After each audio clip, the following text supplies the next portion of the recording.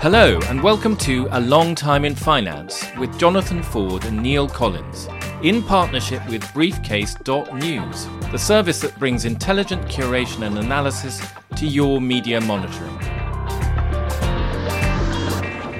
Today has been an extremely difficult and turbulent day. Massive speculative flows have continued to disrupt the functioning of exchange rate mechanism. That was Norman Lamont speaking on the steps of the Treasury on the 16th of September 1992. 30 years ago. You remember that? I'm afraid I do. Black Wednesday. With vivid clarity, and what an extraordinary day it was. Yeah, so Britain, having spent whatever it was, 2 years in the exchange rate mechanism of the European Economic Community, I suppose it was then, or the community, crashes out. The main policy of its government in absolute ruins. Everyone is wondering what will happen next. Will the Prime Minister have to resign? It's a huge historical event. Situation with colleagues tomorrow and may make further statements then. But until then, I have nothing further to say. Thank you very much. And it echoes down the decades. It's extraordinary the impact that it has had. And you could argue that it was really the last straw for a big chunk of the Conservative Party, which sealed their antipathy towards Europe generally and eventually led us to leave the European Union. Lots to talk about. There's a new departure for A Long Time in Finance. We're going to not just do this in one episode, we're going to do 3 episodes looking at the background to Black Wednesday, the day itself, and the aftermath, what comes next. Well, we might as well just get stuck in. Yeah, the background is that the UK economy has always, for many, many decades, been hugely prone to inflation. And in the 1970s, it really got completely out of hand, and we had inflation which peaked at over 25% at one point. And the Conservatives under Margaret Thatcher came in, determined to do something about it. But they didn't really know what to do, and they tried all sorts of things. So if we go back to the beginning of the 70s, we are in a post-war monetary arrangement known as Bretton Woods, which links the pound to what's called an anchor, which was in that case the value of gold through the American dollar. But the Americans break that system up. They've had enough of it. So, as you say, we spend the 70s with the pound just floating, lots of inflation, terrible time. So we end up with very high real interest rates and a very high pound, partly because North Sea oil comes on stream in the early 80s. The oil price is very high. The pound shoots up, and most of British industry pretty much turns its face to the wall and dies at that point. And you have 3 million unemployed, which is the highest level since the 1930s, and causes enormous conniptions in not just the Labour Party, but the Conservative Party, which is very split on whether this is a good idea. But by the mid-80s, it seems to have worked, and inflation has been reduced. Yes, I wouldn't say it's been eliminated. It's been sort of tamed. Yeah. But it's still a problem. The government starts to cautiously try to speed up the rate of economic growth. They say, well, let's have a bit of a boom. And Nigel Lawson, who's the Chancellor at the time, cuts taxes, he reforms them, interest rates come down, and of course the oil price is falling in the mid-80s. So the economy picks up quite sharply. But the problem is, inflation immediately starts to rear its ugly head again. And this is the point, I think, when the government starts to think about, or certainly Lawson starts to think about, whether there is a new monetary anchor which he can use to try and bring down inflation without having a rerun of the early 1980s. And the way he thinks about trying to do this is to initially do what's called shadow the Deutschmark. So effectively, he starts to move interest rates in order to preserve the pound's value against the Deutschmark. And that then leads on to the exchange rate mechanism. And maybe it's worth just saying at this point, what was the ERM exactly, The Neil? exchange rate mechanism was a system whereby the currencies of Europe could move within a very narrow band against the Deutschmark. So it was designed to sort of smooth out fluctuations and Yes. limit fluctuations between Yes. them. And also to ensure that there was responsible monetary behaviour in some of the southern European countries which had been prone to inflation, similar sort of problems to the UK. And the other thing, of course, is that the ERM's anchor, the anchor within the system is the German currency, the mark. And Germany is almost unique at this point in having an independent central bank. So the central bank runs its own affairs. And basically it has this fantastic sort of credibility because German inflation during the 70s, which was a terrible time, has been pretty low. And they're seen to be pretty rigorous. I think that the Bundesbank was set up with very strong independence because of the hyperinflation in Germany, which was in living memory at the time. So that... Well, in the 1920s. Yes. Well... Will we? I think you'll Was find... it in your living memory? Almost, yeah. But I think that was the reason why it was set up in that way. Yes. Okay, so you talked about the currencies or the countries of Southern Europe which had bad inflation. They did join when it was created in the 1979, I think. But Britain did not. Britain said, we don't want to be in the ERM. We're quite happy to carry on floating.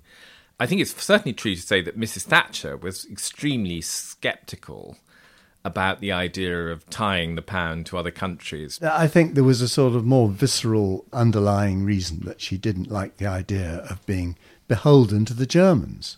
Right, she didn't want other countries setting British interest rates, effectively. Right. Back to the late 80s, basically, Nigel Lawson is shadowing the Deutsche Mark. Mrs. Thatcher is still very much around, although at this stage becoming a little less popular with not only the public, but with their own party.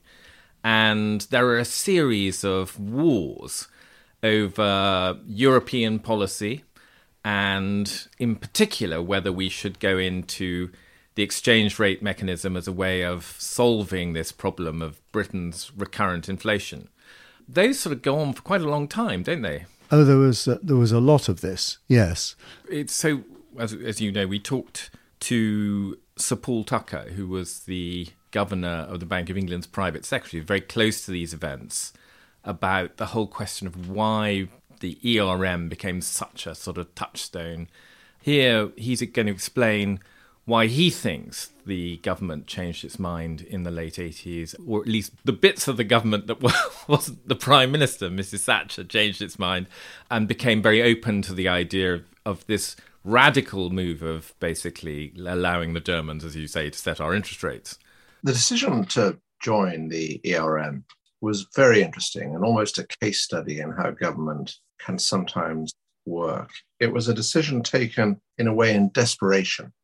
You're making this podcast during a period where there's lots of debate about UK macroeconomic policy, and a number of times people have referred back to how Margaret Thatcher was committed to sound money.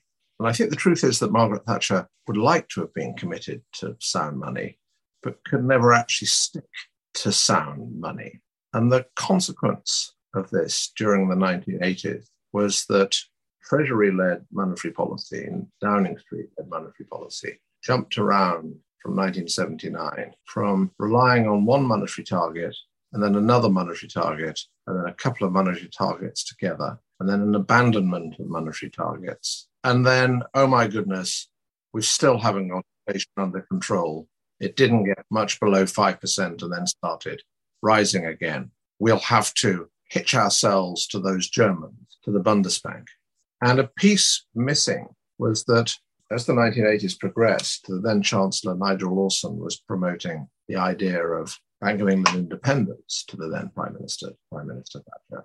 And she wasn't having it. When I was Governor's private secretary at the Bank of England to Robin Lee Pemberton, at one point, Alex Allen, who was principal private chancellor, phoned and read for me only the notes he had taken or had of a meeting between Lawson and Thatcher, where Lawson set out the case for Bank of England independence. And she wasn't having it. And there was nothing left. Treasury trying out intermediate targets of various degrees of complexity and opacity hadn't worked. And therefore it was, if we are actually going to conquer inflation, and if we can't trust the politicians to do that, and if we're not prepared to give it to the Bank of England, well, then we'd better hitch ourselves to the Bundesbank. I think it was a decision taken out of despair. It's worth noting from what he says, how radical this suggestion is, because, as you've said, the Bundesbank is an independent central bank. Britain has this tradition that it's politicians who set interest rates. They decide when to move the rates at the Bank of England. Which at the time seemed a sort of natural order of things. And I don't think that the expression an independent Bank of England appears anywhere in any sort of commentary at the time, because I don't think it was really ever suggested until very close to the departure from the ERM. When Nigel Lawson he's still Chancellor, he's trying to persuade Mrs. Thatcher of the idea of joining the ERM. He basically says, well, of course, we could make the Bank of England independent, and she says, over my dead body or something on those. So it is considered very, very briefly. But I think the real point about the radical nature of this policy is everyone, apart from Mrs. Thatcher at this stage in the late 80s, seems to be in favour of moving from a situation where they control interest rates to not only a situation where they've handed that power over to somebody else, but they've handed it to an independent central bank, the Bundesbank. That is a massive shift. And you sort of wonder whether they really understood exactly how radical a change it would be to the way that the economy was run. I don't think they understood this at all. There are two things that you can do. You can control your own interest rates, or you can control your currency, but you cannot do both. And that is a sort of essential tenet of economics, which I don't think that the cabinet at the time really understood. Late 1980s, there's a huge series of battles. They're not just about the ERM, they're about other things which Mrs. Thatcher is doing. She's become quite unpopular with the public, and she is at war with her Chancellor of the Exchequer, which is never a good look in the British system. And in October 1989, frustrated by the fact he cannot persuade Mrs. Thatcher and he feels that she is undermining his economic policy, Nigel Lawson resigns and Mrs. Thatcher promotes a little-known cabinet minister who weirdly is foreign secretary at that stage, but is still little-known, called John Major. Little-known then and now, I think. John Major becomes Chancellor of the Exchequer. And he is mad keen on the ERM and joining it. Well, you see, I'm interested in John Major because I think my theory is that John Major basically comes in, he's very ambitious, and he decides that his signature economic policy at this time when inflation is running up and there's a general malaise in the government is to solve this problem and bring Britain into the ERM. And Mrs. Thatcher is obviously weakening by the hour because she's become much, much more unpopular and the Conservative Party has become dubious about whether she should lead them into the next election. He, in the end, sells the ERM quite effectively to her as a way to relaunch her premiership and show that she is prepared to listen to the rest of the cabinet and she's actually a wise leader. This great achievement takes place on October the 3rd, 1990. They do it the next morning and there's no discussion with the Europeans. They're just told that Britain is now joining the ERM at the rate of the day, which is absolutely two Deutschmarks 95. When you think about it, it is an absolutely bizarre way of taking these important decisions. So two things around that. So there's some surprise in Europe that Britain has joined and just announced it's basically joining at this central rate of 2.95, which is seen as quite a demanding rate for sterling to live with. A lot of Europeans said, well, we're a bit surprised. John Major just called us up. And when we said, well, don't you want to negotiate the rate? He said, certainly not. It's already done. What do you think of that? Do you think we missed a trick there? I think we certainly missed a trick with hindsight. But at the time, it was an ideological decision. In a way, it was vindicated very soon afterwards because Major won the next election. Yeah, so it looked like a great triumph at the time. The other thing, of course, about that particular day, the 3rd of October, was that it was a big day in Germany. Ah, yes. No longer two Germanys. Yeah. So Germany reunifies the day Britain decides to join the exchange rate mechanism. And basically, of course, that comes to play an important role in the whole story. I think I'd say that was a central role in the whole story, because the price of unification with East Germany was parity with the Deutschmark. And in order to stop inflation running away at this takeover, which was clearly at the wrong price at the time, the Bundesbank put up interest rates. We also talked to Paul Tucker about unification and what it meant for the German economy, and this is basically what he had to say about that. So German unification had a profound effect, not just on where the UK ended up, but the whole of continental Europe. The response was a vast amount of public spending in the eastern parts of the unified Germany to improve its infrastructure. And I mean, it was remarkable. I accompanied the governor very shortly afterwards, and motorways had been built where there hadn't been motorways. All sorts of things were happening. And of course, this was an injection of demand into the economy. The Deutschmark needed to appreciate in real terms in order to keep the German economy in balance. But the best way of doing that, as well, the simplest way of doing that, would have been for Germany to revalue within the ERM against everybody else. And they weren't having that, but they had to get their real appreciation. And the only way they could do that was for Germany to have higher inflation than all of the other members of the ERM. So here we are, Britain's now in the ERM, and almost immediately afterwards, despite the fact she's tried to show how broad-minded she is, Mrs. Thatcher falls anyway. Who succeeds her? Well, it's John Major. And so it's all panned out pretty well for him. And he goes round at this stage, because in the early days of the ERM, it looks as if we've managed to pull off this miracle. We've kind of got the credibility at the Bundesbank, so we don't have to raise interest rates that much, and inflation is sort of not going up anymore. So Major goes around giving lots of speeches saying, clever old me, it was my idea. Remember whose name was over the door of the ERM, which, of course, in the long run, comes to be a bit more of a problem from his perspective. Quite. Bit of an albatross in the end. But as we discussed earlier, there's sort of behind the scenes, there is something profound going on, which is that we've outsourced our interest rates, and basically the government, which has historically taken the decision, is no longer in control.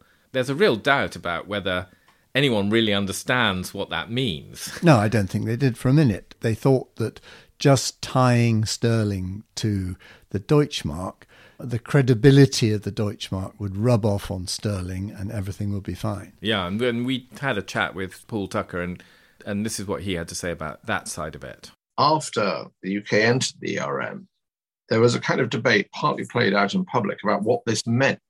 And the governor gave a speech saying this is a discipline which will mean maintaining the peg over domestic monetary conditions. And he explained how that would kind of affect wage setting and price setting. And the FT ran a leader, which of course I haven't seen for over 30 years, which said the governor of the bank is the only person that's spelling it out. The reason that mattered is that as time went on, it became apparent that in both the Treasury and Number 10, I suspect, but certainly in the Treasury and in much of the bank, people wanted their cake and eat it. They wanted to be in the RM, but they still wanted to run domestic monetary policy. As he says, a bit like you, they wanted to have their cake and eat it. Yes, an early example of cakeism. Yes, well, which always ends well, I find.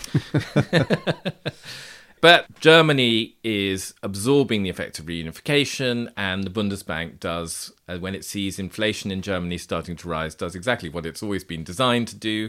It starts to raise interest rates, just as the UK is sliding into recession, and it has to raise its own rates, despite the fact that the economy is tailing off very quickly, and basically that means the recession deepens. One of the things which is new about this recession is basically comes about because of one of Mrs. Thatcher's revolutions in the 1980s is to expand home ownership. And there are millions of people who are owning their first home, which they've taken on mortgages.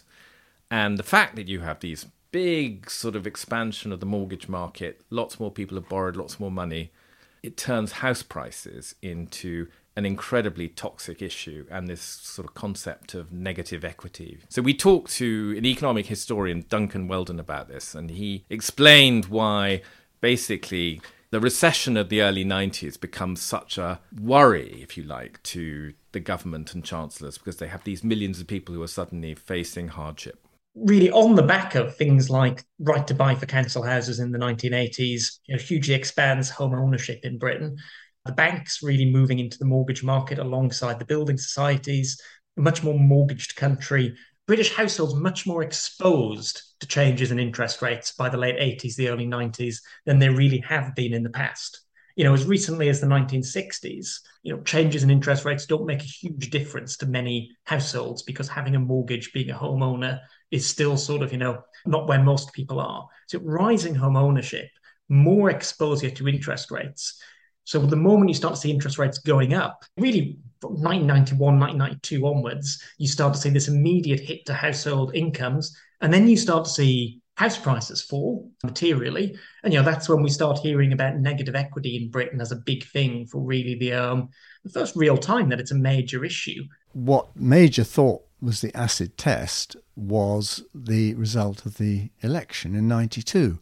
Rather against many people's expectations, he won it, yes, which must have cemented his view that he was right about the ERM. And not only is the election a victory a big thing, but of course, in the manifesto which the Conservatives put out, they made a big thing about their fight against inflation. So it contained quotes such as, "Membership of the ERM is now central to our counter-inflation discipline," and also pledged to move the UK to narrower bands. So the pound would only be allowed to fluctuate. I think it was 6% were the bands when we joined in 1990. I think they were going to go to 2%.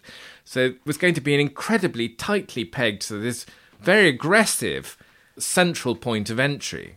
I think it was hubristic. Do you think really they just thought it was over? We got through all this. Yes, I think they did. And they'd just been vindicated by the election result. Well, actually, they were completely wrong, because immediately after the election, things start going seriously wrong. Britain is hoping to bring down interest rates because the recession is over. As you say, Major has won his election. He can hopefully bask in a recovery. But the Germans carry on raising interest rates. In the summer of 1992, they put them up to almost 10%. When they raise interest rates in the summer of 1992, sterling starts to come under a lot of pressure. I suppose we ought to say a bit about the Chancellor of the Exchequer under John Major, who is Norman Lamont. Who's this figure from a sort of Greek tragedy, Norman Lamont. Who's from the Shetlands. Is he from the Shetlands? Yes. He's got these tremendous black eyebrows and white hair, so he looks a bit like a badger. And anyway, so he is in this weird position. Basically, he's not really a true believer in the ERM policy. He thinks it's a bit mad. But basically, he's taken this job as Chancellor under John Major, who, of course, is mad keen on, because it's his great idea, the ERM, and he has to defend it publicly. And as the summer of 1992 wears on, he starts to realise, A, this policy is, one, he doesn't believe in, two, it's basically going to hell in a handcart. He's like a kind of frog trapped in a cauldron, and the cauldron is heating up. Yeah, but unlike the normal frog, this frog knows it's going to get boiled and is a bit sad about it. So he kind of, the frog inquires whether there are ways in which he can exit the cauldron. In the summer of 92, he asks his private office for a secret paper. So we talked to Jonathan Portes, who was in the private office of Norman Lamont, and he explained how he was asked, along with Jeremy Haywood, later the Cabinet Secretary, they were asked to come up with suggestions of what the the government should do if the ERM continued to be such a complete nightmare. Jeremy Haywood and I wrote him a note saying, this isn't working, we need to get out. How do we do that? Probably the only option available is a significant devaluation within the ERM. We need to cut interest rates. So we would need to devalue sufficiently that the pound would be stable at a level of interest rates that was consistent with, which was appropriate given British domestic economic conditions, where at that time we were in a recession. So that probably meant quite a significant devaluation, and we probably need to widen the ERM bands as well. So we wrote him a note saying, look, if you want an escape route, you need to be thinking about something along these lines. We didn't do quite behind the back of the permanent secretary, Terry Burns. I think Jeremy told Terry this was going on, but this was clearly not sort of official Treasury advice, because Terry certainly didn't want anything on paper. It wasn't our job. So basically what Norman Lamont is told by Portes and Jeremy Hayward is this is going to end badly. And basically he reads this and then he comes back, and this is Jonathan Portes talking about what Norman Lamont says. After we delivered this note, Norman came to us and said, I've read this. I agree with the analysis. I just can't do it. Politically, and given where the Prime Minister is, we have to stick with the current policy. And my job was a speechwriter. And he said, I want to go and make a speech, pinning my colours to the mast, effectively, even though I don't believe it, making the best case that we can possibly make for the ERM. So I wrote a speech, which I think was given in about June of 1992, where Lamont really went out and said, we have to stick with the ERM, even if it's painful, it's the right thing to do. Anything else would be a complete disaster. So basically what he's really saying is I'm on this train and it's steaming down the railroad towards the buffers. The brake has just come off in my hand, so good luck, passengers. It hasn't got a boiling frog in the in the engine room. Well, there was also a boiling frog. Okay, so he's a boiling frog in a railway train that's going towards the buffers. I would say that the analogy. The heat is provided, obviously, as always, by the markets, because it became increasingly obvious that it was unsustainable. Yeah. However, enthusiastically, Major and his reluctant Chancellor spoke up in favour of it. And that's the point. So over the summer, as the storm clouds gather, they basically spend their time... They spend over the railway train that's going towards the buffers. They spend their time giving increasingly frantic speeches saying we're never, ever going to do two things, which are the only two things in their power to avoid disaster. One is to raise interest rates. Not going to do that. And the second is to devalue. We're never going to do that either. So basically, they have completely lashed themselves to the master's policy. They even borrowed money in Deutschmarks as a demonstration. We're going to really lose a lot of money here. Exactly, as a demonstration. Well, we wouldn't be borrowing this if we were going to leave the ERM. But that's interesting, because in a way, I think, you see, that telegraphs not strength but weakness, because doing all these increasingly frantic things, claiming their loyalty, as you say, the markets are not showing any signs of being impressed by any of this. Absolutely. They're just basically carrying on to turning up the heat to see what happens next. I remember coming back from my holidays in early September and being asked what I thought was going to happen next. I just said, it's unsustainable. I don't know exactly when it's going to fall apart, but it is bound to fall apart because it's a one-way bet against sterling. There is no downside in this bet, only upside. And so people were piling in and Bank of England was losing reserves. It's worth also at this point bringing in another kind of dimension to this tremendous storm cell that is brewing over Threadneedle Street, which is Europe is going through the ratification of this Maastricht Treaty, which is designed, among other things, to bring about monetary union. Monetary union, of course, plays into the ERM because it's the final stage of the ERM kind of leads on. And this idea that all these currencies, which are going to be squudged into the euro as it finally becomes, they will all converge. And therefore, convergence to the markets is all about narrowing the bands of the ERM and going to nothing and then turning into a single currency. And then in June of 1992, the Danes throw a whopping great spanner in the works because they reject the Maastricht Treaty in a referendum, which astonishes everybody. And all of a sudden, everyone says, I don't know, maybe this isn't going to happen after all. And maybe the currencies, rather than squunching together, are going to bounce back. And EMU will be abandoned as a pointless exercise or an unachievable exercise. With all this turbulence going on, the fundamental problem remains the same. The UK economy is in a mess, needs lower rates, as you say. It's all unsustainable, but it can't get them inside the ERM, and it won't leave the ERM or devalue, which means that the UK has one last kind of rope to hang on to. God, I would it's say no longer on a railway train. It's now in a lifeboat. I would sinking say, lifeboat. I'd say it's the last throw of the dice, a desperate throw of all right. the dice. So it's in a railway train with dice, I think on I a prefer- frog in a boiling cauldron with dice, which is throwing into the bottom of the cauldron. But it's basically absolutely, its last hope is that Germany does something to help it. And we all know that those sort of hopes end well. In early September, Britain hosts this meeting of European finance ministers. It's in Bath on the 4th of September. And Lamont goes down because he's the host. And in this very grand, you know the assembly, you've probably been to the assembly rooms in Bath. They're fantastically grand. And he basically goes into this meeting and he says to Schlesinger, brackets, independent head at the Bundesbank, you've got to cut your rates. And he doesn't just say you've got to cut your rates. You've got to cut your rates on Monday, which is basically 3 days away. And Schlesinger, the meeting is just a total fiasco. He asks him 4 times. Schlesinger says, I think he just evades the question. He gets very, very cross, and he's asked about it afterwards, and he says, I'm not an employee of Norman Lamont. And he gets so cross that he says to Theo Weigel, who is the German finance minister, in Bavarian, which they both speak, so no one can, even German speakers can't really work out what the hell they're talking about.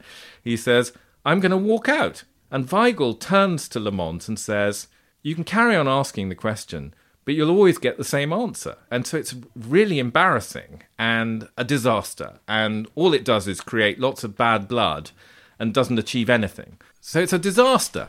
All avenues, it seems to me, are now completely closed. They've basically completely boxed themselves in. So in this first episode, we've seen how a search for a solution to one problem, inflation, simply created another one, the need to prop up an overvalued currency, and how that deepened the UK's recession. We've also seen how politicians hubristically denied every possibility of a great reckoning. Next week, in part 2, which will be on Tuesday rather than Friday, we will look at how the markets took their revenge. That was A Long Time in Finance with Jonathan Ford and Neil Collins. Editing and production is by Nick Hilton, and our sponsorship partner is Briefcase.News. Join us again next week.